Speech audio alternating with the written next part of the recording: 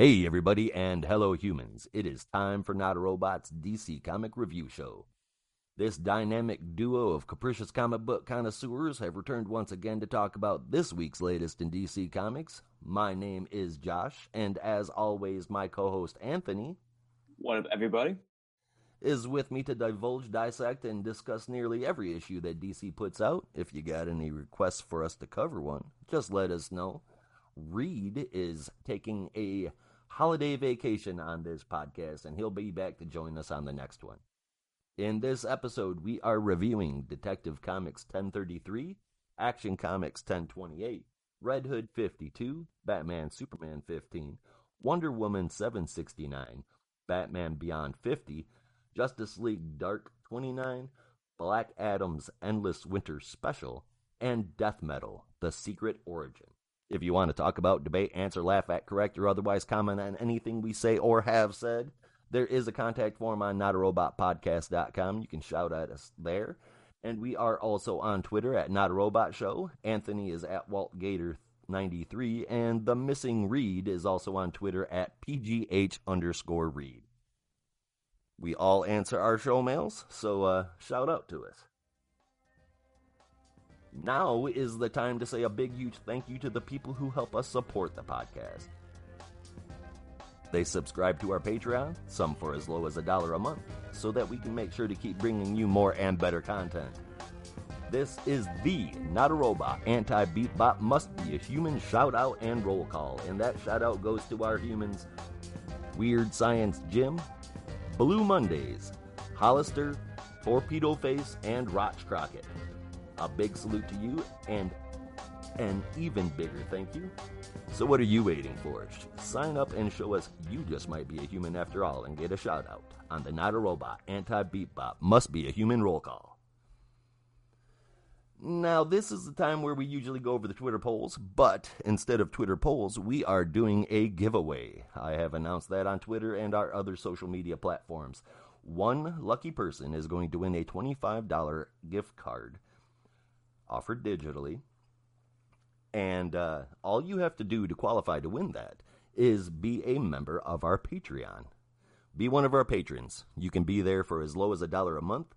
You get early access to all of our shows and all of our additional content, such as Kids Corner, the movie review shows, our Dream Team team-ups, and so much more. So what are you waiting for?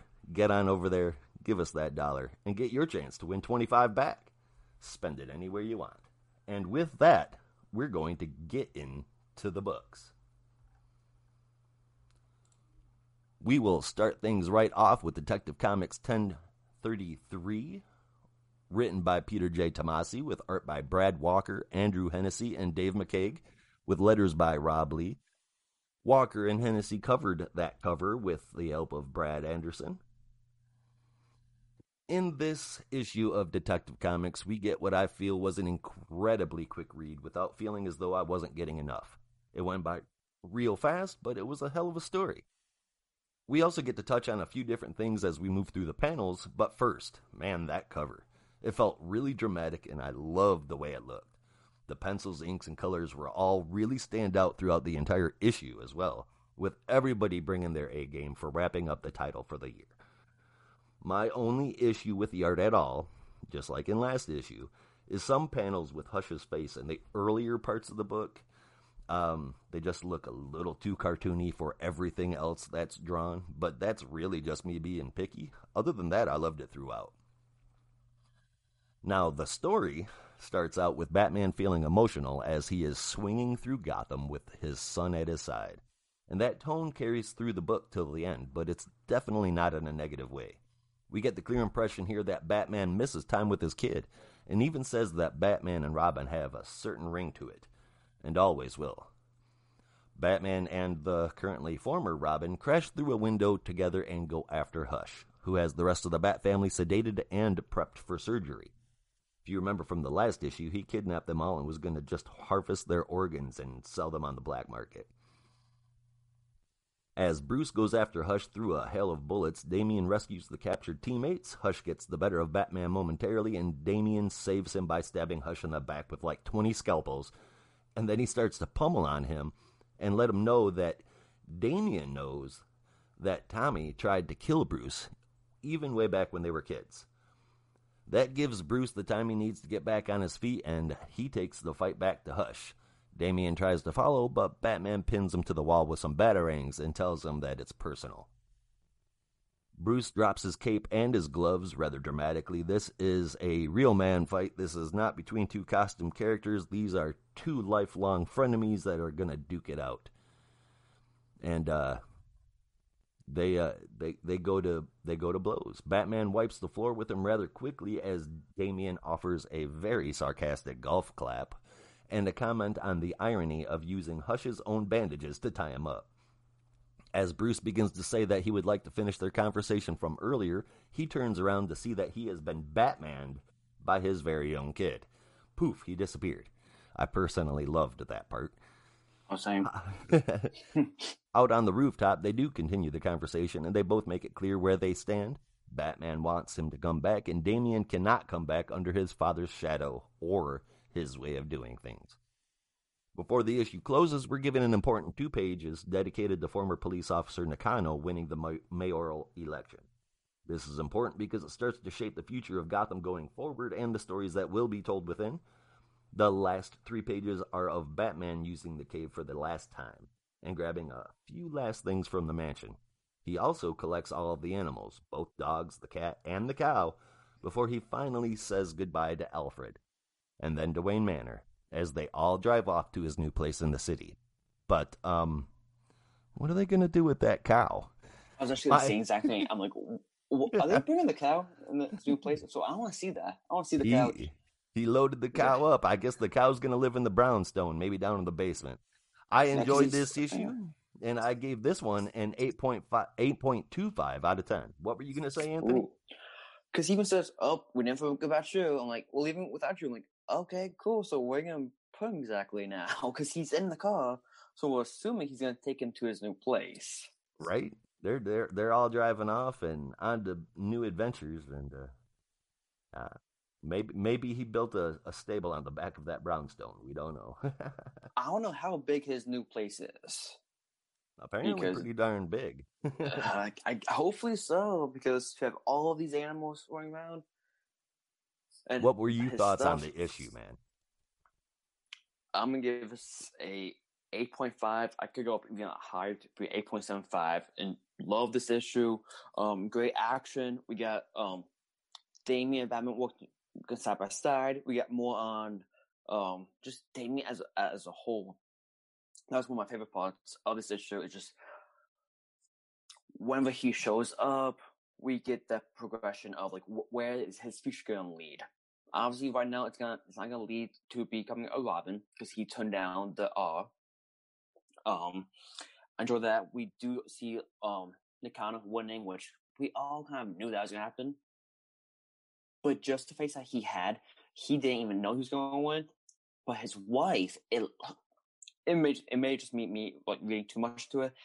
She seemed as if she knew he was going to win. Like I feel like that she is somehow not a good player.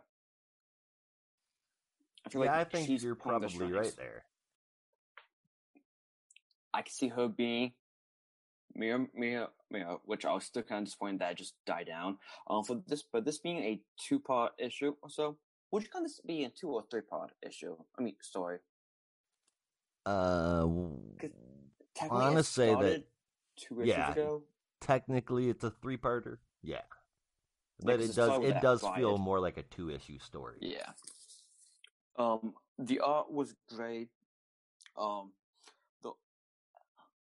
The art. I enjoyed the art. It was a great team up.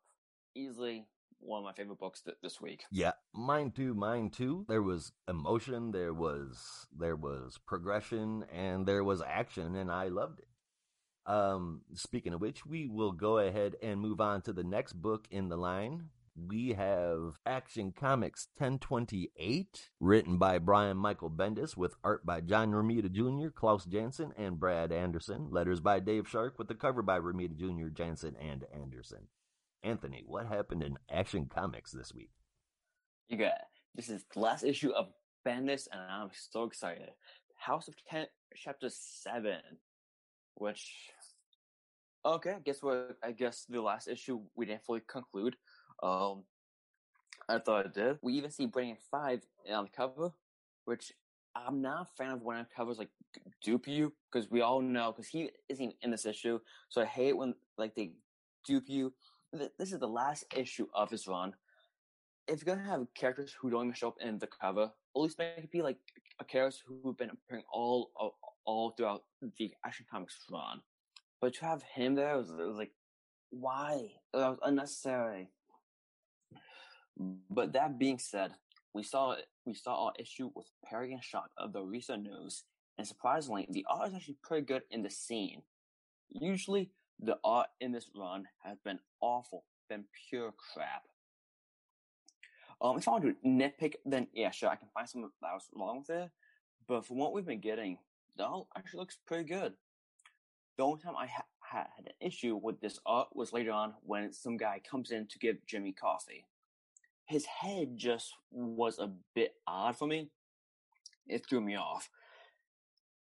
We first see him as if like a normal sized human being, but then once he's next to Superman, he looks like a midget. So even like it was a bit strange because even like you see Jimmy in the background, there's a huge difference in the height. Now the whole reveal of how Jimmy owns their planet was actually straight to the point, and again, it was surprising. It was not a lot of dialogue to read, because this is Bendis. He loves to write a lot of dialogue. I enjoy the scene. This is probably one of my favorite scenes of this issue, even of Bendis' last few issues in general. It wasn't too dialogue heavy. It had good art. We get a moment of, later on, Perry, he almost has a smile. Like, he's proud of Jimmy, of what he's like accomplished. Which, again, is surprising, because it was a great moment for both Perry and for Jimmy. Now, through all of this, Superman gets a little bit of a note saying that he received an update on Connor Kent's situation, the Hall of Justice. Now, is the Atom's identity, is that a secret, or do people know who he is? You know, honestly, I've just not followed this. You're talking about Ryan Choi as the Atom? No, I think it looks the as if original it's Ray guy? Palmer. Ray Palmer? Yeah, do people know who it is? I was under the impression that people knew that Ray Palmer was the Atom. Okay, gotcha. If it's Adam Choi, I'm not 100% sure. It's possible that Adam Choi may be a secret, but I know what you're saying. It's like they're kind of keeping his identity hush hush for some reason. It doesn't make sense. Yeah, because second that threw me off, because we're on the Hall of Justice and we see Superman, Mr. Terrific, the Atom, who we don't really know who it is. From how the art looks like, it could go either way. We see Superboy, both John and Connor, and Supergirl, who actually I just realized she was in the scene. For some reason, when I was reading this before, I had forgot she was. I didn't know she was actually in the scene, because she makes, again, she makes zero effort of even being in here. Yeah, she's just there as a presence. There's no contribution from her at this point, which is a little sad, but yeah, it really is. And they do mention about how he's a clone of half Lex and half Superman, and how his powers might be fading away. He might not have powers later on, which was, in my opinion, a nice nod, or a nice foreshadowing of the Suicide Squad. This is easily where we could see the setup of it, of how he's in the book and how he won't be all like powerful and OP member. Mm-hmm. Now, as they're flying off to see the Kents, again, at this point, we're only just seeing, alright, so later we see, Clark and Connor, they're flying off, and at this point, for some reason, due to the art, it would be nice to have the whole team flying around, but no, we don't. But they arrive to the Kent's house, and Clark, he suggests to Connor that he stays with the Kents to keep them safe. And this is where we see Clark saying goodbye to each of his super family members. And the dialogue that Carl just gives, because throughout this issue, she only has, I believe, just only one piece of dialogue, which really was a bit odd, because all she says to John is like, "So, your Brainiac friend from the 31st century, what's his deal?" That was a little weak and completely unnecessary. It was. I'm like, are you trying to make a nod to when you were part of that team? Like, if so, you could have done a whole lot of a better job. I read it as just really, really bad, generic girl talk. So, like, your friend Brainiac, what's his deal? It makes no sense. I'm like, are you trying to, like, get with him? Like, yeah, because, like, by you saying, what's his deal? Like, you trying to, like, find, like, his status? Like, it was unnecessary. And unnecessary and below the character. Yes.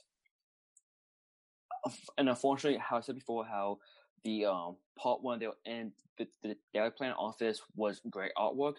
After that, once we got into Hall of Justice and even here, it goes downhill by a lot, which is a real shame.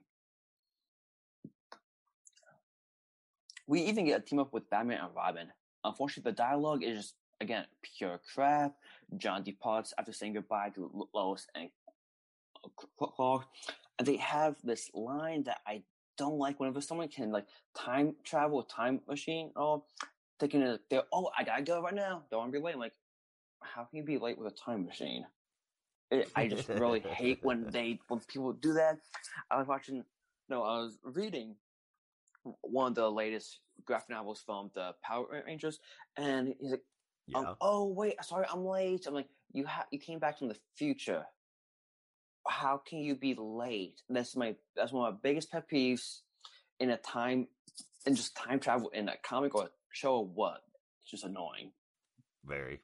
And we also just leave the issue with just Superman going off into duty, which the two best parts of this issue was all taking place in the Daily Planet. It was the beginning scene, great artwork, great storytelling, and the last scene with how it just is. With the artwork was actually pretty good, and how he just goes right off to save people. Unfortunately, I was thinking of what to give this, and I was like, you know what?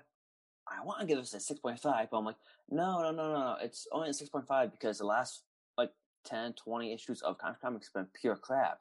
But compared to a legit issue, I can't go anything higher than a 5.5 because those two scenes cannot save the whole book. No, they can't. And to be honest with you, I had a few issues with this thing as well. It was cool to see Connor going to the Kent farm and all of that, but I mean, there really wasn't any other place to put him. Yeah. It is great that the Daily Planet is done being under investigation by the FBI, but it's by way of Jimmy Olsen owning half of the Luthor fortune, which is, I mean, ultimately, this felt like it would have been better served at the end of the Jimmy Olsen book rather than an additional issue in Action Comics. Focus is. Did you read that book, that run? I only read some of it, but in that run, this did happen. Yeah, but a lot of other goofy things did too that just turned me off from the title from the get-go. That's why I didn't touch it. I was like, no, this is. So I read the issue where this kind of stuff came place, but all the other goofy stuff I just completely left alone. But there were a couple particular spots in here. One being the ditzy generic girl talk from Supergirl, the only real line in the dialogue that she's got here. And that's sad. And it's she points out that Crypto's there later, but that's it, man. There's a dig in here somewhere. I'm having trouble finding it now, but I want to say that there's an insult in here somewhere about how the super kids, or how nobody can see Jonathan Kent outside of the Super Sons. Mm-hmm. And then this final page here. This isn't a goodbye. This isn't a romantic pass on to the next creative team. This is literally just um, basically a love letter for himself, and that's When you say kind last of page, you mean the last page with the computer the and last like page or with the computer. The image that's on the screen is actually his all the upcoming Justice Justice League? League book. Mm-hmm. Thanks, Dan, for the ride. Dan DiDio is the guy that gave him a job. The only thing, thanks to every single book person who worked on this book, past, present, and future. That's kind of a generic thing. Thanks to all the fans, especially super fans with themed websites. That's in regards to, if I'm not mistaken, Ange, who was a big, huge Twitter person that just totally fanboyed Brian Michael Bendis and everything that he did. Jar Jar gets a tap of the hat, and then he says, "Thanks to Fraction's awesome ending. He's awesome." Fraction is the one that was responsible for the Jimmy Olsen book. However, Matt Fraction is somebody that Bendis has completely crapped on before. You can search his previous social media posts, and he makes fun of Matt Fraction's Daredevil like really viciously.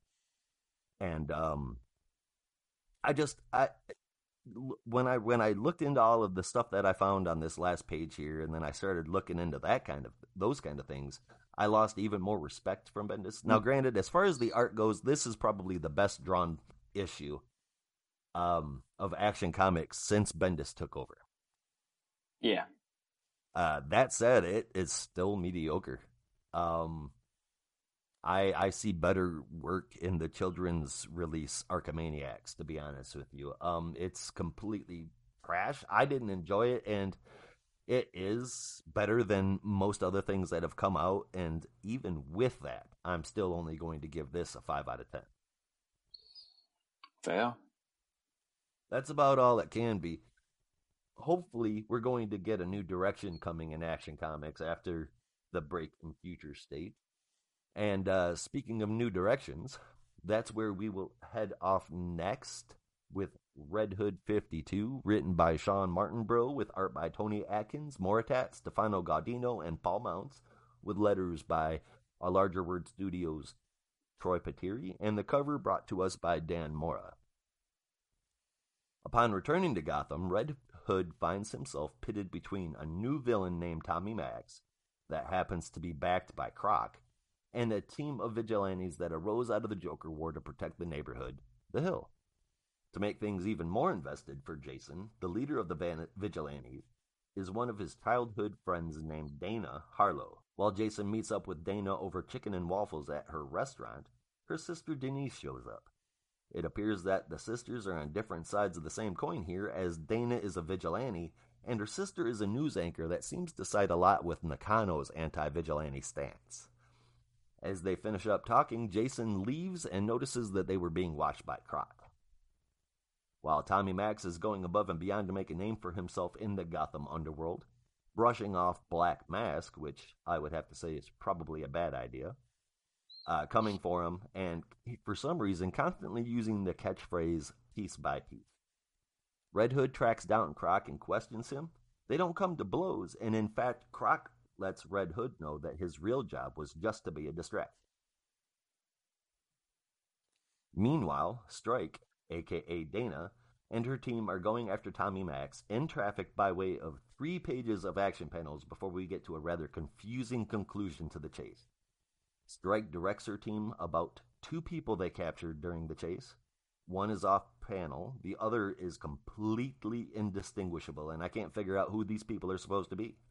One goes to Gotham PD, and the other, she says, you know what to do.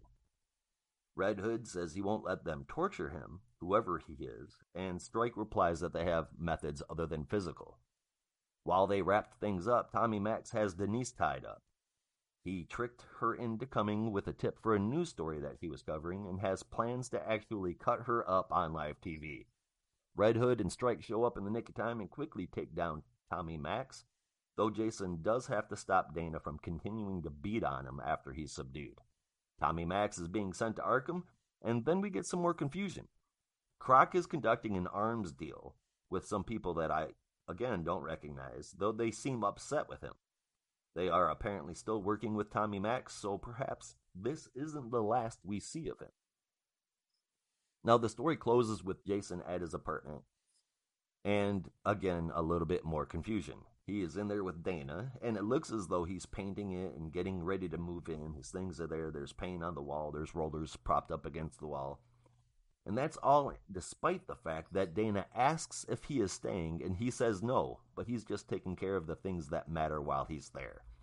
He finds a small box as a housewarming present from Bruce, and Dana asks what it is, and we just get to see Batman smiling down from a rooftop nearby. Now, I enjoyed the story in this issue of Red Hood. I was excited about the new possibilities for stories about Jason Todd with a new creative team, because he's one of my favorite DC characters. And the story part, so far, is working for me. I feel like there's holes in the story, but it's early, so I'm waiting for those holes to get filled in. I'm going to give Sean Martinbrough the chance to do that for me. But the art, that could really use a little improvement. Like I mentioned before, there were some panels that I couldn't even figure out what was going on. Some were done really well. But on the others, it's just too much to ask of me to have to fill in the blanks for a story, because I can't figure out what's going on in the pictures that I'm looking at. And unfortunately, because of the poor choices with the art team here, Sean Martinbrough's score is going to have to get dragged down a little bit. And although I love the story, I'm going to have to give this a 6 out of 10. Ooh. I think I might be right there with you. Yeah, it's not often I grade a Red Hood book that low unless it really deserves it, but it definitely deserved it this time. So the storytelling was good. The whole time I was reading this, I was like, why should I get interested in this Tommy guy?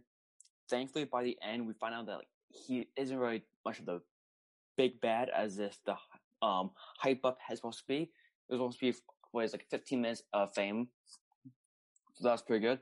The whole twist with Killer Croc was nice. That one I did not see coming. The issue was very fast, lots of action, just straight to the point. Which, if you compare that to the last issue, it was a nice way, because last issue it was set up, information, and this issue, all action right to the point. Makes a little bit of a sense to do it that way, especially how this was a 2-part issue story.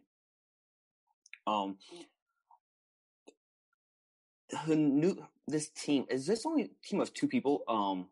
Strike and the other person? Because I'm trying to flip through it. I'm like, I only see 2 of them at once. I only see 2 of them at once, too. You have Strike and then the other guy that's dressed up with a football helmet and in less sophisticated gear than she has on. But they talk as though there is far more than that. Again, though, I've only seen that one additional character. So it could just be the 2 of them, but the way that things are presented, it sounds like there's a small team there. No, I have not looked over the books in March. Is this book coming back though? Red Hood? As far as I know, yeah, it is supposed to be supposed to be an ongoing series. I can check that real quick. Because I'm kind of surprised that the end tag below only says the end, doesn't say continues in March or anything like that. I do know that there's going to be a Batman Red Hood book by Chip Zdarsky. I don't see one specifically for Red Hood after Future State. That kind of bums me out. Interesting, then. So I think bound. Let's see. Real quick, it looks like we're going to be getting Red Hood in a few different stories. But maybe not his own title, solo. At least not right off the bat.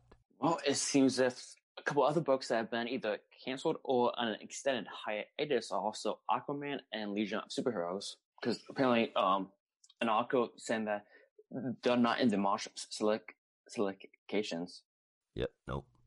I'm seeing, and I sent it. Batman Urban Legends it's going to be a monthly anthology series, and it's going to have Batman, Red Hood, and Grifter in it. It looks like. So that might be pretty darn good. We will see how that works out. Grifter and Red Hood together in a book sounds amazing. And then just throwing Batman on top of it. Well, I guess we'll see what happens there. Interesting. That's what I'm thinking. Okay. Yeah, hopefully they do my boy right. Hopefully. Speaking of little tiny team-ups like those, we are going to move over to Batman Superman number 15, priced at $3.99 and written by Joshua Williamson, with art by Andre Brazan and Alejandro Sanchez, with letters by John J. Hill. That cover came by way of David Marquez and Alejandro Sanchez, and the review is coming by way of Anthony. Alright, now our issue starts with Superman heading over to Arkham after Batman calls in the big gun himself. But our timestamp has this moment that takes place months ago. It's not an editor's note, it just says just a scene for some reason, which is completely odd, because this whole issue takes place scene after scene after scene in the same time frame.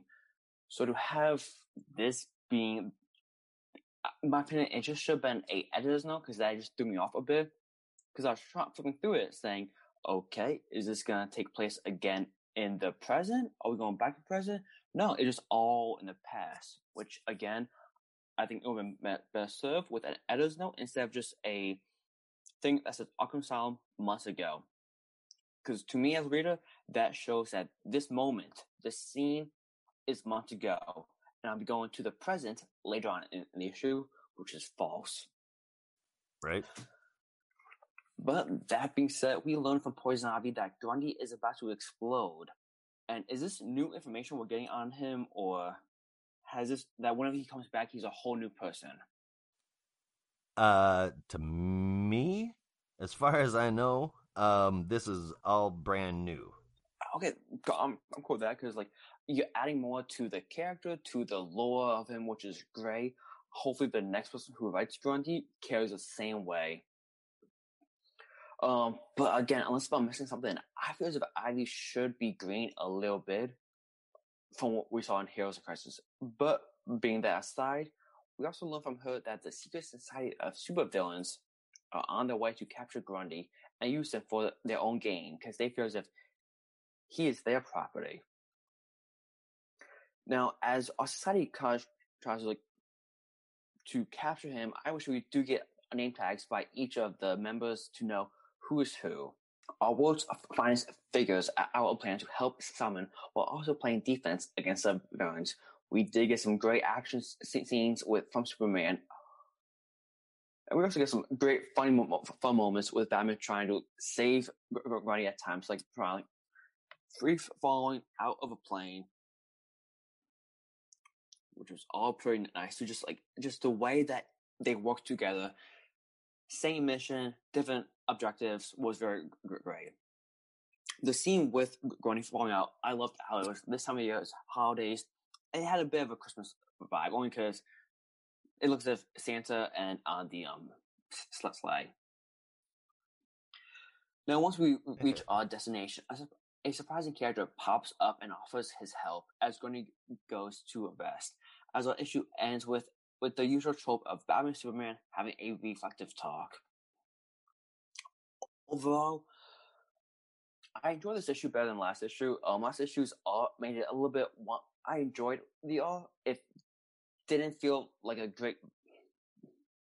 It felt more cartoonish, while this issue's art felt more serious, more to the point. The story was fun. It was a great read. The two things I wish was, well, actually, just one thing I wish. I wish they had the name tags so I know who was who, because this team was actually pretty cool to like watch them, and I hope that they do get like a book or something in the near future, because they all have great chemistry together.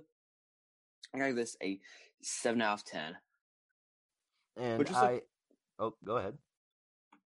Now, did Ivy not become green after Heroes of Crisis, or was that only a one-time thing? Apparently, that's a depends on who's writing it thing. Got you, because I'm like, I thought you were supposed to be full-on one with the green now. She was, she was an Avatar as well, and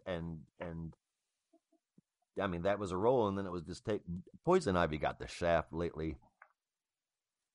I'm so upset with Sam Humphries because of it. I hated that whole series to begin with, the way that it was written, but I kept writing it or reading it because it was an okay read, and at least I got the Harley Poison Ivy team up. But Mhm. I just the way he put that the end of that book, the way that run ended was ridiculous.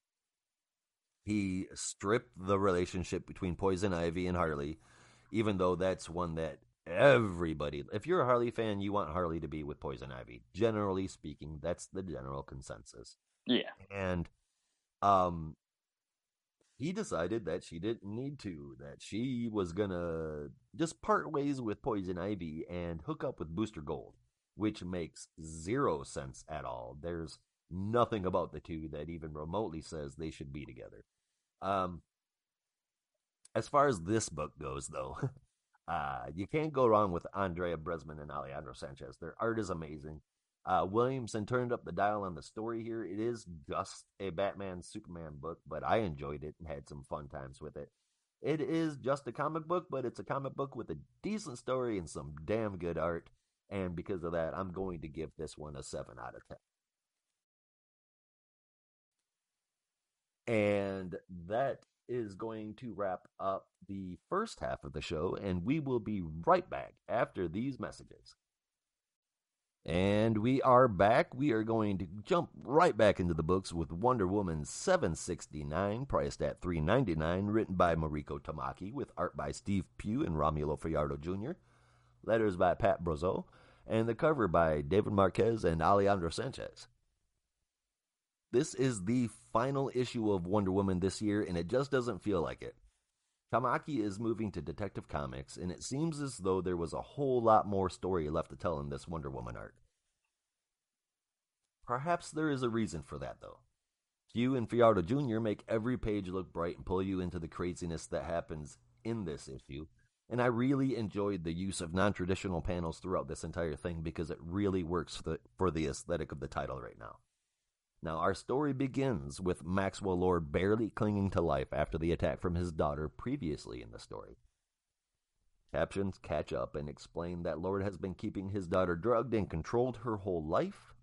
She has all the powers of Maxwell Lord, but she lives in a fantasy world of her mind's own design. Maxwell Lord, according to her, is the king of lies, and Wonder Woman is the Ice Queen. Emma, who demands to be called Liar Liar, shows up at the hospital where Lord is being kept with the intention of finishing him off.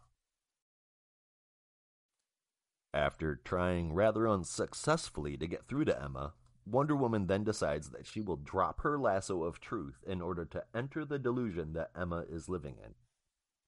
She now sees Emma as a knight and herself as a giant warrior, just like Emma sees things. Wonder Woman uses Liar Liar's imagination against her, but says that she won't fight her. The action here lasts a few pages, as Emma refuses to believe that Wonder Woman has good intentions. It's not until Wonder Woman defends herself against a giant Mulani that seems rather upset that he was in a cage and didn't get any carrots, and she reminds herself that none of this is real. Emma's illusion immediately begins to fade as she runs in to find Maxwell Lord, who has been moved to a safer location. She then begins another psychic trip, but Wonder Woman is able to get through this time. The story closes as Wonder Woman relocates Emma to Themyscira so that she can learn how to control herself and her powers in a safe place while also learning how to stay present in the real world as opposed to the imaginary one. Emma is playing chess against one of the Amazons, and Maxwell Lord's influence takes shape again. Emma hears him in her mind telling her to play that if she wants to play the game, she better play to win. I like the art and the action scenes that we got in this issue. The imaginary world was a fun little trip to go into, and overall the issue was a fun read.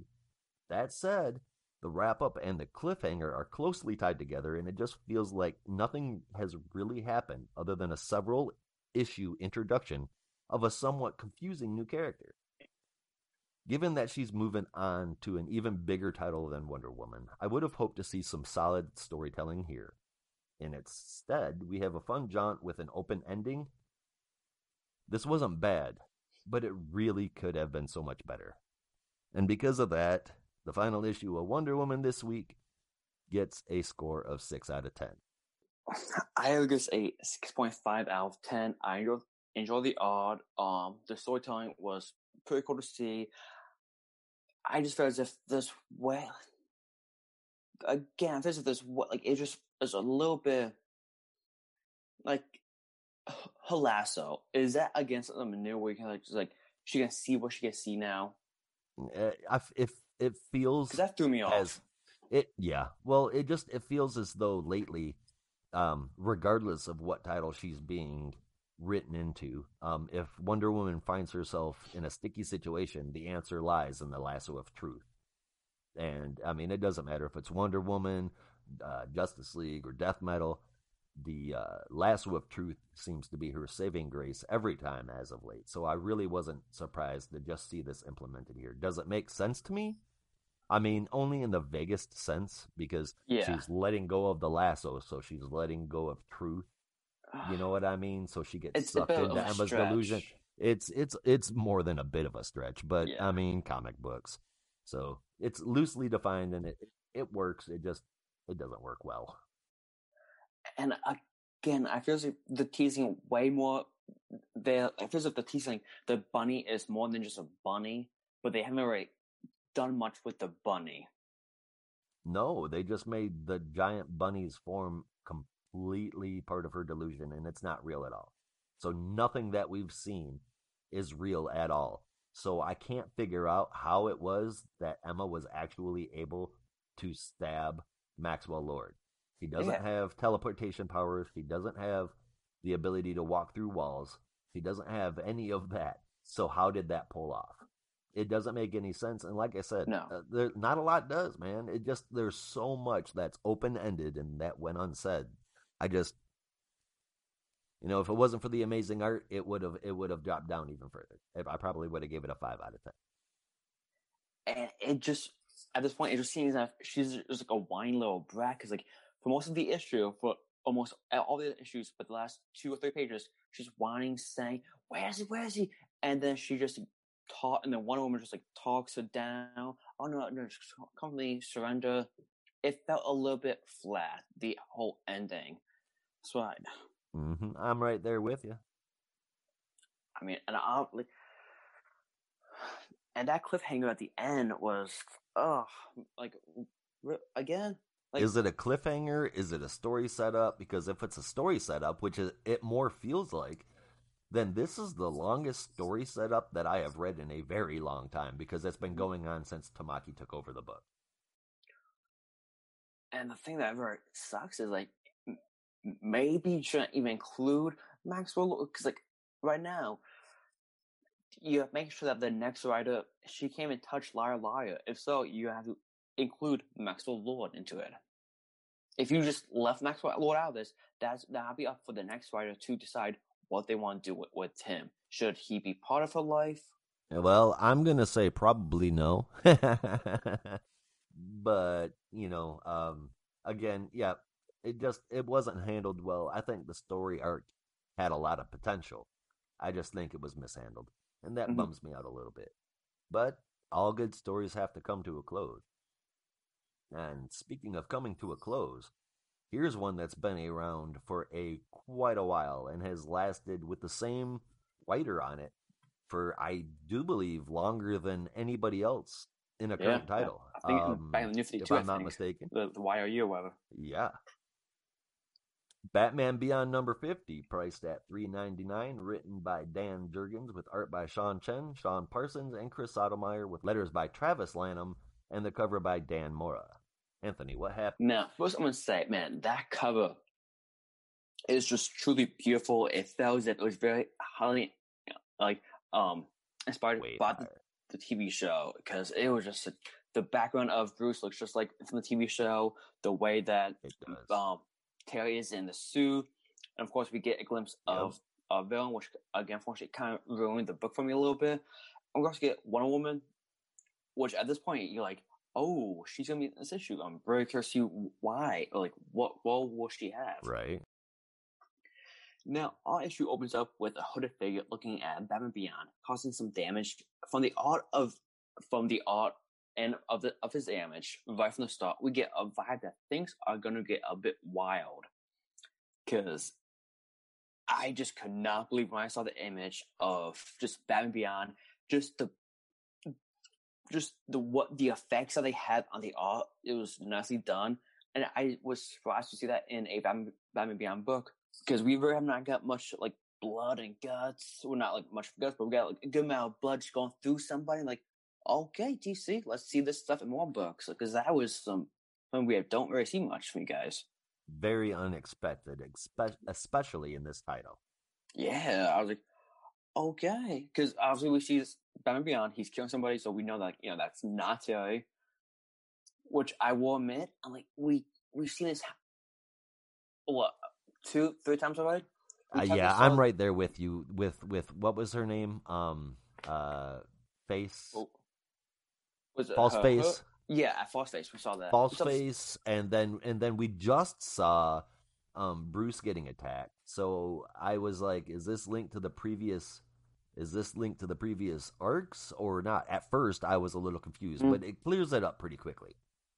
Yeah, which again, if I didn't see that one character was not on the cover, I was like, oh, you will not even know who this person might be. Which again, like, yeah, it kind of spoils it for you. Yeah. If you're a Batman Beyond reader, it spoils the cover does spoil the mystery for you.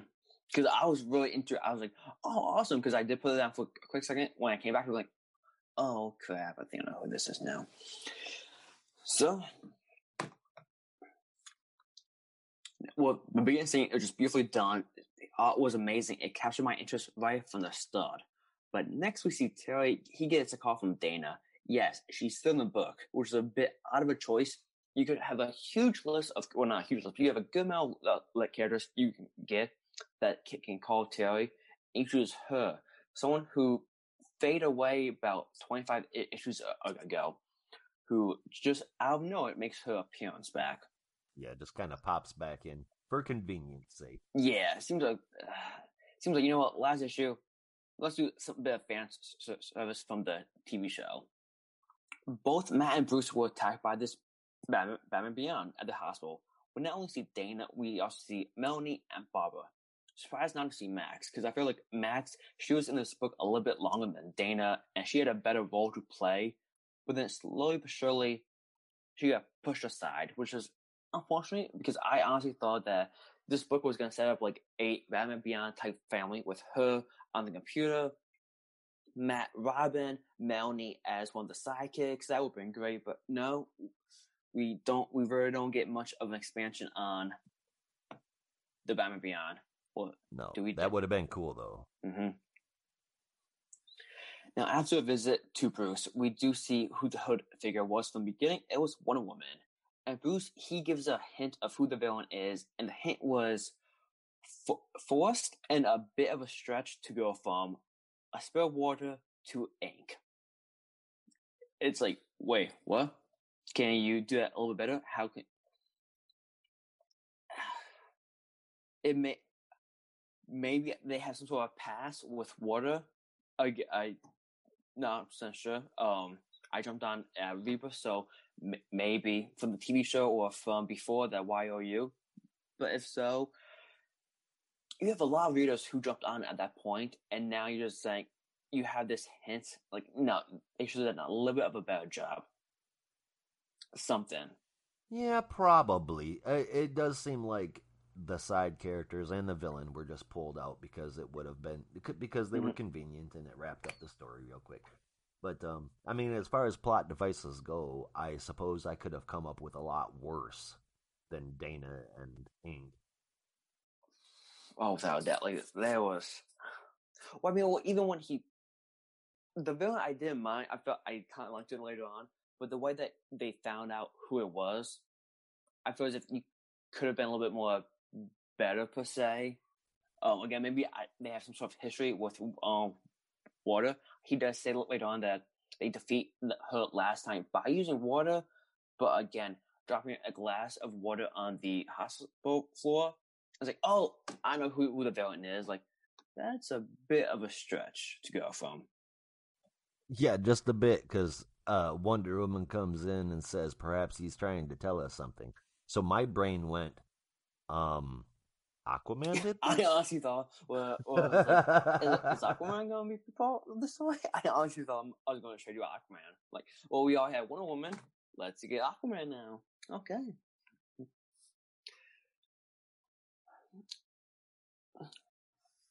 Now, it would have been nice to see Melanie suit up again and help, especially like she was a very underutilized character, and she could have been a key role. Because even throughout one that we do find Ink,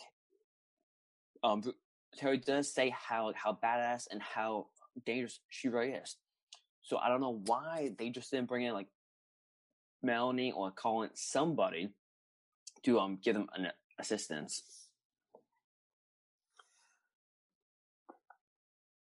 Now they do battle, and the action scenes was pretty cool to go from panel to panel.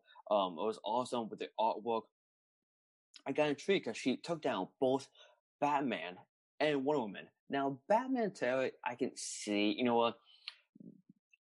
I feel as if like they are well evenly matched. If I do recall from the TV show, yeah, they were pretty on par as far as Ink definitely is not one character, is definitely not a villain that Batman just wipes the floor with. Yeah. But to see her take down Wonder Woman was like, oh, it was cool. I'm impressed. I want to know more about you, Ink. However, I feel as if Wonder Woman should have done a bit of a better job because she doesn't give much of a help at all. No, with as much work as she's been putting in all the other titles, in being the big hero whenever she shows up, you'd think she'd be able to handle. I mean, she's taken on gods, the Darkest Knight, but Ink knocks her aside. So I get where you're coming from with that. Now, again, this is my personal opinion. I feel as if like maybe having Wonder Woman, you pick a different Amazon, because obviously later on they are trying to like foreshadow a Justice League Beyond type team. Or better, instead of having Wonder Woman, you pick another Amazon to take Wonder Woman's role. Who's like, Yara Flor, who's going to be the Wonder Woman of the future. Yeah, I mean that probably would have made more sense. Yeah, because at least they're like, oh, maybe she's not fully capable, or like she's like still learning or something. Because like Wonder Woman, with all that she's been through, she really should have not. She should have been a bit of better help. Like, yes, have her get back one time, but then have her get right back up and at least help take her down. But no, Terry actually takes it down by himself. She like, it was a bit of a shame, also a bit of a disgrace. I hate when they bring in a character only to like job to another character, who that person who they job to should not be a job. They are worthy enough to at least hold their own, or at least make them seem like they're gonna hold their own. But no. Yeah, in order to knock down Wonder Woman, you to me you would have to be pretty badass. Yeah, but after they defeat Ink, we do get Wonder Woman trying to like say, "Oh, I want you to meet some of my friends," and it says definitely not the end. So I guess we'll find out in March. Hopefully in March. The next Adventures for Terry. I gotta give this book a 6.5 out of 10. I enjoy. Go ahead. The art was great. It had great action scenes. The dialogue was great as well, but the writing could have been a bit better. And I feel as if some of the choices, again, from Dana, the water spill, and just how Wonder Woman was written, could have been a little bit better. I'm with you there. I'm going to give this a 6.5 out of 10 as well. it's better than just being a comic book, but there were some things that could have been done better. Ink definitely has no business being able to beat on Wonder Woman. Um, I also hope that Batman Beyond returns eventually. I don't see anything in the solicits as far as March, but that could always change. We don't know. So I am looking forward to that. Alternate timelines and everything. Who knows what we're going to see? It's always a mystery. Mm-hmm. And speaking of not knowing what we're going to see, we are coming close to the conclusion of Endless Winter. We've got Justice League Dark 29, which is part 7 of the Endless Winter arc. That is priced at $3.99 and written by Andy Lanning and Ron Mars, with art by Amanke Nwalpan and Jun Chung, with taking care of that main story, and the flashbacks are Marco Santucci and Arif Prianto. Rob Lee's got the letters in the main story with the Larger World Studios' Troy Peteri in the flashbacks, and the cover was done by Kyle Holtz and Dan Brown. So like I said before, this is part 7 of Endless Winter, the kickoff for the story arc this week. We start things out, as has been the usual, in the 13th century. Although the action here takes up 5 pages, it does go by very quickly. This is the last stand of the Frost King, at least back in the 13th century. The Viking prince, who had death taken from him by Odin himself until he can die an honorable death, stands toe-to-toe with him, while Hippolyta and Black Adam continue to fight against the Isomal hordes. As the Frost King plunges his giant blade through the Viking King grabs onto the Frost King and pulls him down with him as he falls into a large crevice that opened up in the ice. Viking King gets his honorable death, and the Frost King fell with him. As that happened, he began to return to his normal form. Now in the present day, Hippolyta, brought by Barry Allen the Flash, joins Justice League Dark at the Oblivion Bar, where she is telling them the story of their original fight with the Frost King. They are discussing how they need more help. They can't find the Frost King, and all of the heroes are active, every single one, and spread really thin. They bring up the parliaments of the Red, Black, Gray, and the Divided, but they are all dormant. They say the Green wants to help, but it's too weak because it lacks an avatar. This leads the team to try to reach out to Swamp Thing in the other place, as one naturally would do when you need help from the Green. When they arrive, they are astounded at how beautiful the place is, but then they are quickly attacked. It's over, though, rather fast, because Swamp Thing realizes who it was that came in. They ask him to return and help fight the Endless Winter and the Frost King, but he cannot leave the other place, or the Upside Down Man would be able to return and take control once more. But perhaps there is a way for the Green to help out, with a little help from somebody else. Back at the Oblivion Bar, Bobo, Dr. Fate, and Man-Bat sit around a table while Hippolyta tries to summon an old friend. She succeeds, and the spirit of John Haraldson, the Viking King, appears. She informs him of all that has happened, and he says he wishes he could help, but he doesn't see how he could. And that is when Wonder Woman and Zatanna return to the Oblivion Bar holding a piece of Swamp Thing. It is part of Swamp Thing's body, but it holds none of his consciousness. Wonder Woman throws the clump of swamp onto the floor, and it begins to wrap itself around the Viking King. It overtakes him, and his first words as a corporeal body is, "The Green has a new champion."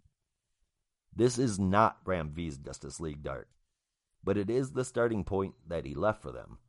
This issue does an excellent job picking up the pieces left from the previous arc and weaving it in seamlessly with the story being told now for Endless Winter.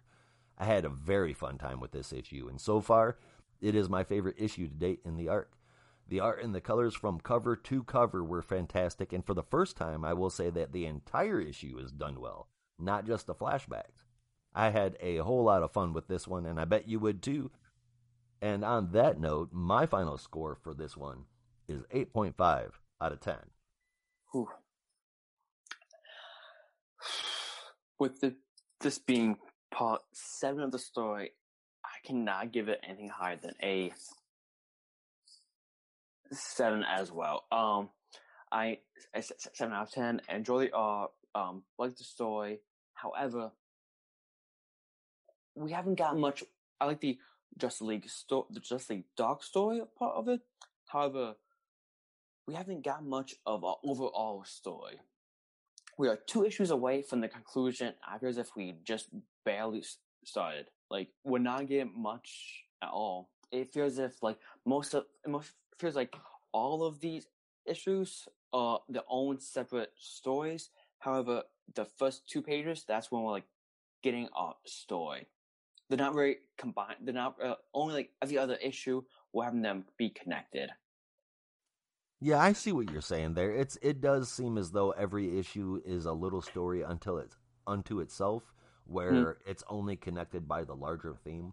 I have a feeling that the last issue we get for this is going to do its best to wrap all of that stuff up, where basically every issue is telling us the history of what happened before in the 13th century. And then today it's, holy crap, look how bad this is. What are we going to do? I do feel like we're going to get a really quick, fast tie up on this one. I do feel that. I just hope it's done well. And I think it's on page page 7 or 8 or so with Moscow and Moscow. What Flash is that on the ground? The female that's being knocked away. Isn't her name Inertia? And isn't Inertia one of Bob Allen's rivals from the 31st century? And that's a guy, I believe. You're right. Yeah. Crap. Who is this? I feel like I know who this is. Oh wow. I can't remember what her name is, but there's a female speedster that's around right now and has been in Joshua Williamson's arc. Avery? Avery. That's who this is? I can't think of another one that it could be. Only because how her belt, the design looks a little bit different. Avery the Flash. Avery Ho. Oh yeah, that's her. She's got purple tints to her. Although Avery Ho should be the Flash of China. Okay, so that, and also that doesn't quite look like this because I put up a few images of Avery Ho, and her hair looks a bit different. Not to mention that Avery Ho is obviously Chinese. He's a part of the Chinese Justice League. So given that, it does look like she may be a bit whitewashed here. She's in a blue outfit, but everybody kind of has like a winter theme going on, except for those who have the iconic costumes that can't change or never do. Flash, Black Adam, Superman. But everybody else seems to have a bit of a bluish or purplish theme going on when they're out fighting in the winter. All I can think of is either this is Avery and they whitewashed her a bit, which golly, I hope not. Or it is another speedster, and perhaps this is Jesse Quick, who did come back. Is her hair that color though? No, not that I think. Not that I can remember. I think Jesse Quick's hair is blonde. Yeah, I thought it was blonde. But all right, so I'm not really sure. I really hate to think that they did do that to an established character. So maybe this is Jesse Quick. Maybe this is supposed to be Avery Ho. It definitely does not look like either one of them.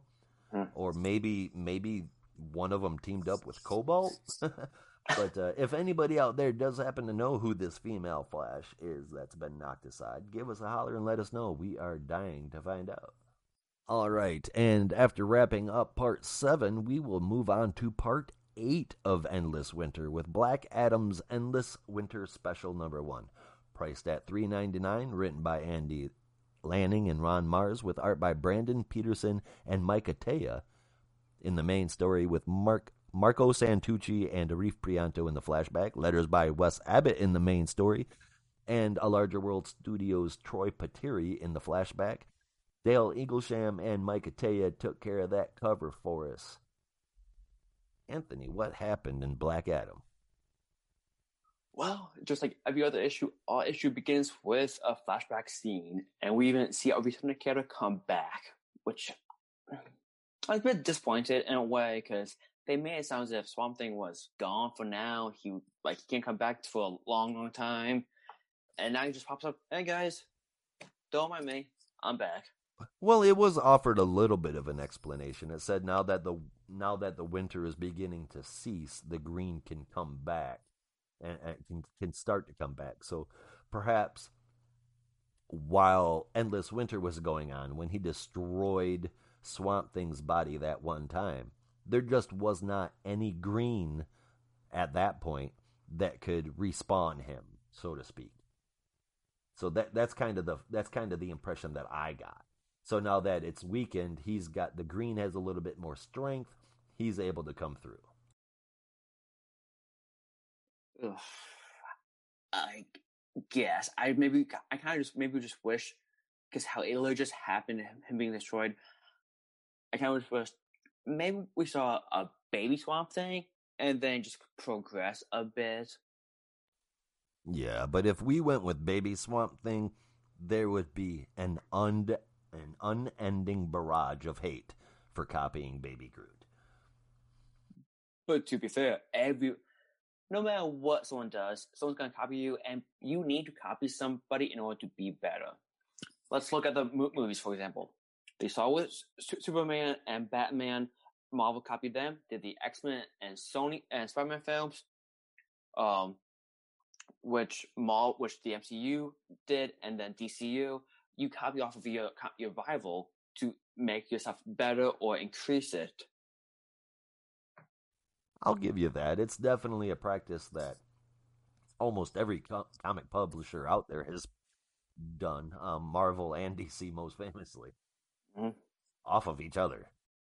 Well, even what was it, 2 years ago with the new Age of Heroes, where they basically said that this is the Marvelized characters, because they said that they said that Marvel is not using Fantastic Four, they're gonna make their own Fantastic Four team and call them the Terrifics, which they were literally Fantastic Four type with the same powers, with a strong person, somebody who stretches, somebody who can go invisible. You had almost exact same powers as them. So yeah, they are not afraid to say, oh no, this is a Spider-Man type character. But that being said, onto the issue. Now in the present, we have multiplexes all over all the STAG industries. Now they're all trying to find something, and we find out what they're trying to find, because they're all working for Black Adam, and they're all trying to find the people trapped in the ice. And our team of bad guys arrive to take on Stag's goons. And our team of the team that we found all the way in the beginning, with Rampage, Catman, Silver Banshee, and Icicle as well.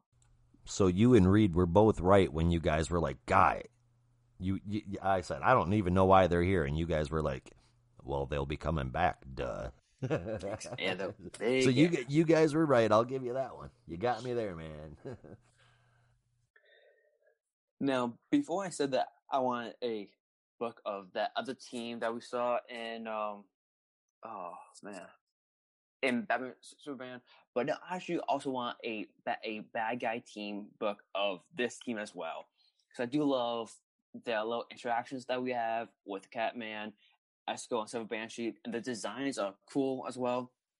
I do like the way that these guys are written. These are, with the exception of Catman, I can't stand any of the rest of them. Yet they didn't even annoy me in this book. So yeah. that was especially Icicle Jr. That is really impressive. Rampage I could give a crap about, but Icicle Jr. annoys me to no end, and he didn't this time. So that's impressive, guys. Like if we could get like a 5-6 issue miniseries just on this team, I'll be down with that. Give some more miniseries for characters who don't really get much of a shine, or who that people may not know of, because let's be fair, the last time people may know Silver Banshee only from the TV shows, because she is barely in the books. Just like Rampage and Multiplex, they don't get used a whole lot anymore either. Sad but true. Like these characters, you make new characters, but then you forget about your old characters. All I can say about this scene is I just enjoy it. The artwork, it was great. The characters that we get, awesome. I love stuff with action, and we do get quite a bit of action. We get more than quite a bit of action, and the amount of action we get is truly beautiful. And how it unfolds when you go from panel to panel. And we see Black Adam as he appears, and for some reason, the artwork on his face, it reminds me a bit of a Shazam. So that might be one of my nitpicks for the issue, is just the way the face of Black Adam. The rest of the issue is just a beautiful action that leaves on a cliffhanger that just does nothing. I give this book a 6 out of 10. I love the art, great action, but again, it barely does nothing for the story. What about you, Josh? What are your thoughts on the book? I enjoyed it. It is hard not to love the art that happened in this book. It was great. The story was good. It progressed it. I think it worked as a great follow up to the previous issue. It's not as good as Part 7. On its own, it's not as good as Part 7. Now, how much did it progress the story? To be honest with you, not a whole lot. Just enough to set us up for the conclusion. Like I mentioned earlier, it does feel like we're going to get one book of just everything being wrapped up, and that is exactly what's going to happen in Endless Winter issue number 2. That said, I really hope they do it right. The writing that has been going on so far, it doesn't feel like every issue was connected, but I have this feeling, obviously, in the next issue, all of those threads are going to come together, and we see all of those things working together. I'm very curious if in the next issue we're going to get a previously section back in the 13th century, because I feel as though that part of the story is completely Wrapped done. up. Mm-hmm. You know, I hope so I hope that they use those pages to give us more story of the present day. That said, I enjoyed it. It was all right. Again, not as good as the previous part, but let's see where it goes. I give this a 7 out of 10. And that brings us to the very last issue of the week. Death Metal Secret Origin number 1 of 1. Priced at $5.99, written by Scott Snyder and Jeff Johns, with a varied art team. We had Jerry Ordway and Hi-Fi on pages 1 through 7 and 35 through 38. Francis Manapul and Ian Hearing on pages 8 through 13 and 32 through 34. Ryan Benjamin, Richard Friend, and Rain Barreto pulled together for pages 14 through 21. And Paul Pelletier, Norm Ratman, and Adriano Lucas took care of 22 to 31. Letters were done by Rob Lee, and that beautiful cover was handled by Ivan Reyes, Joe Prado, and Alex Sinclair. Although this is titled Death Metal The Secret Origin, this is not the origin of death metal being retold. And if I'm being honest, I really, really thought that this is what that was going to be. I'm glad that it isn't, because we get a much better story in its place. Snyder and Johns managed to take 48 pages and a character that has consistently annoyed me since his introduction into the DC Universe in 1985, and not only offer a great story with it, but they managed to make me care about Superboy Prime, and by the end of the issue, I actually like him. We start the issue where all good origin stories start, at the very beginning.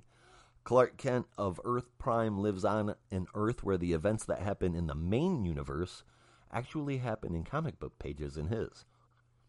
He felt so close to Superman, even idolized him. Obviously, his parents did as well, naming him after Clark Kent.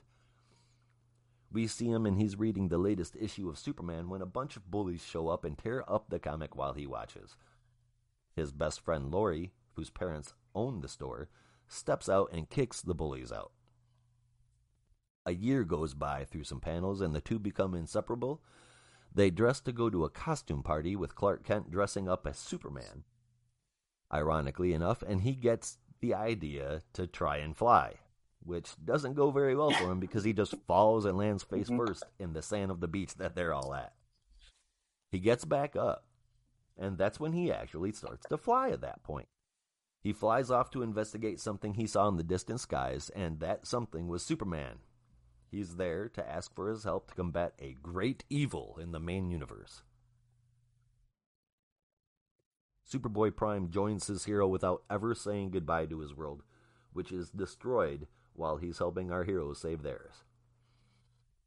Now, in the main continuity and touched on again here, when he later has the chance to try and save his world and bring it back, regardless of the cost, he is seen as a monster, and rightly so. In present day, he is there with the rest of the heroes and the villains, though he is still not trusted by either. Everyone is scared of Superboy Prime. He can hear all the negative things that people around him are saying about him, and he goes to sit alone. Krypto goes to him, of all people, and starts to chip away at him. But Connor Kent then tries to pick a fight about whether or not Prime would hurt the dog. These people are nervous for a good reason. Superboy Prime is essentially Superman with none of the weaknesses, and that makes him a pretty formidable opponent. The battle begins, and Superboy Prime is a part of it on our side. He flies off to battle the Darkest Knight alone, and they trade incredible blow after incredible blow, setting off explosions whenever fist collides with body. Superboy Prime gets the better of the Darkest Knight, and he lays him flat. And that's when he can feel the power from the Darkest Knight, and he knows that it could be his. He could destroy what's left of this world and reform his with Lori and everything. And just as he starts to be filled with hatred, guess who shows back up but Krypto? And that chips away a little bit more. Now that bought the Darkest Knight enough time to start to recover, and he sees his chance to make his offer again to give Superboy Prime the world he wants if he only fights on the side of the Darkest Knight. Prime can actually see the world being offered to him by He Who Laughs, and it's a world where he could be the hero he always genuinely wanted to be, but it wouldn't have his parents, and it wouldn't have Lori. So he tells Krypto to go. He balls his fist so hard that it begins to combust and actually light on fire. And he punches the Darkest Knight one last time with everything he has. That's when the evil worlds begin to disappear as Superboy Prime falls from the sky. Krypto finds him and howls in grief. Krypto is the only person who knows the person responsible for saving everyone else. Even the Eradicator can't make out who it is, but he can see that whoever it was has died. The next page shows us that the universe is not always twisted and uncaring. Superboy Prime is back as Clark Kent in his parents' home, looking down at a comic book that shows what just happened to him in real life. Lori walks in, and of course it turns out that Superboy also has a dog. It's Krypto, sans cape, and as they are walking down the street, regular Clark Kent on regular Earth Prime sees a kid running out in front of a car, chasing a ball. And reminiscent of the first appearance of Superman, we get him lifting a green sedan to save someone. He's back on his world with all of his people, and he has his powers too. This is a second chance for Superboy Prime. Let's hope he doesn't blow it. I absolutely love this. I've never picked up an issue of a character that I hate, and I hate Superboy Prime.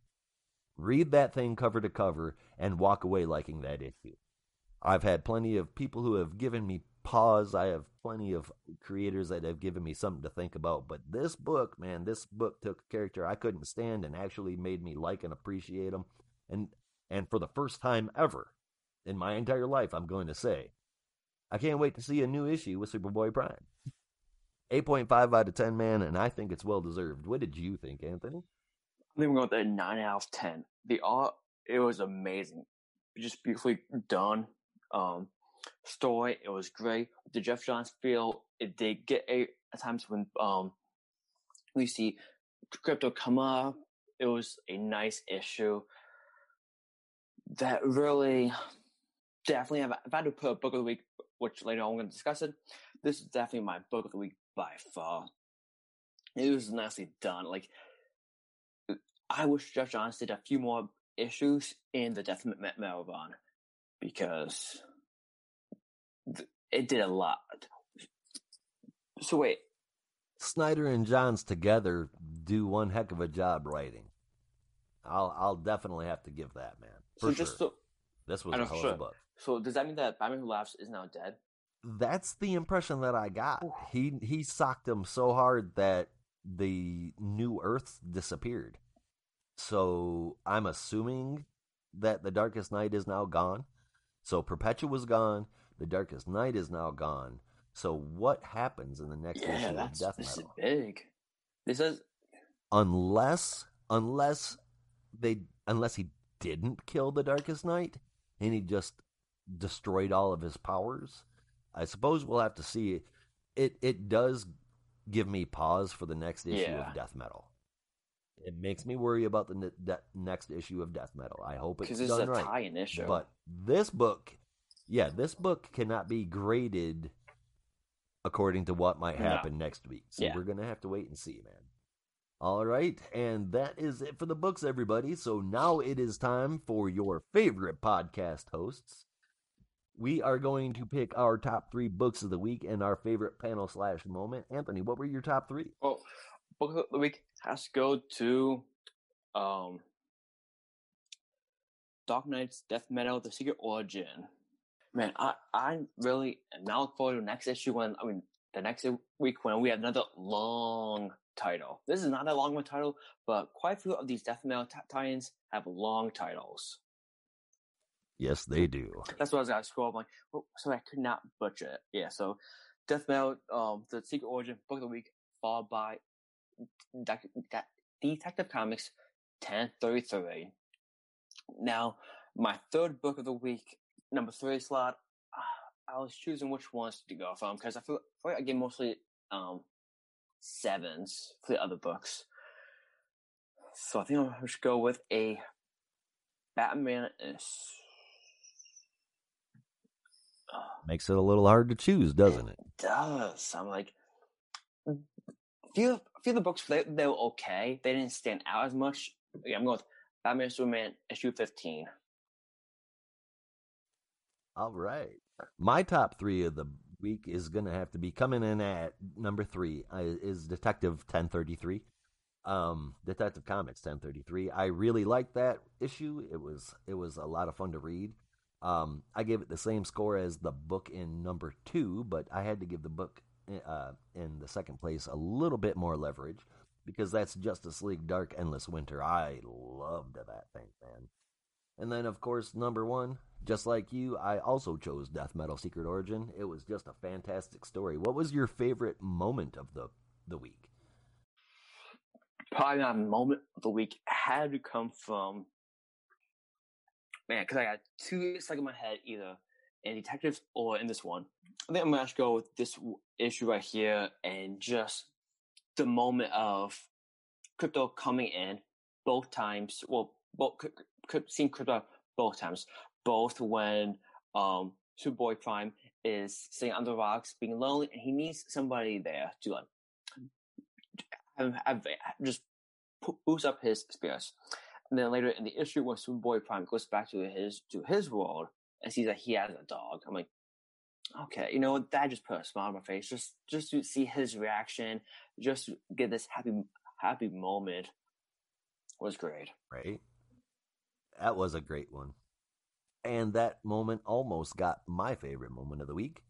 But I had to give it to the return of Swamp Thing in the JLD book.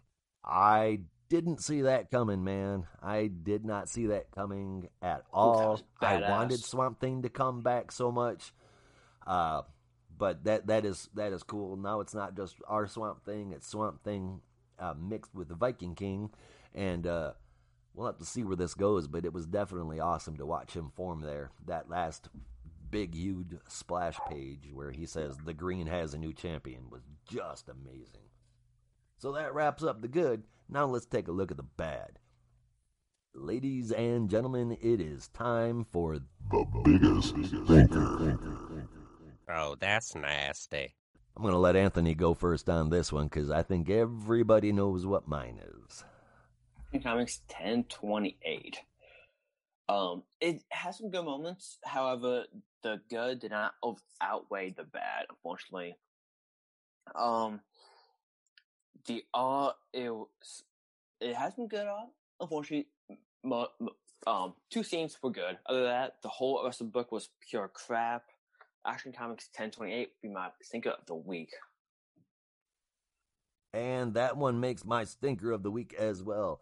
Cover to cover, even though this is the best issue produced by the Bendis and Jar Jar team, it still falls way flat, especially when compared with the rest of the books that came out this week.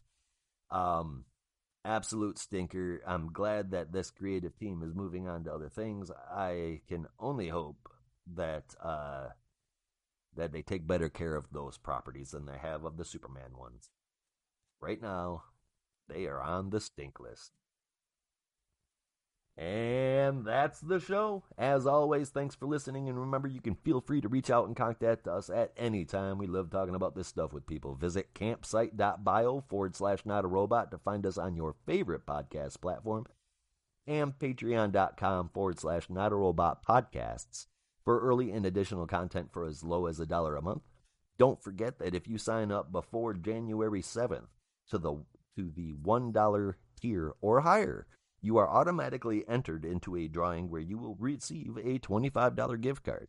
You have until the 7th, that's when the drawing occurs, and we will release the winner on the following podcast. NotARobotPodcast.com will take you everywhere you need to go to visit us. So, until next time, be good to each other. And don't be a robot. Domo arigato, Mr. Robot.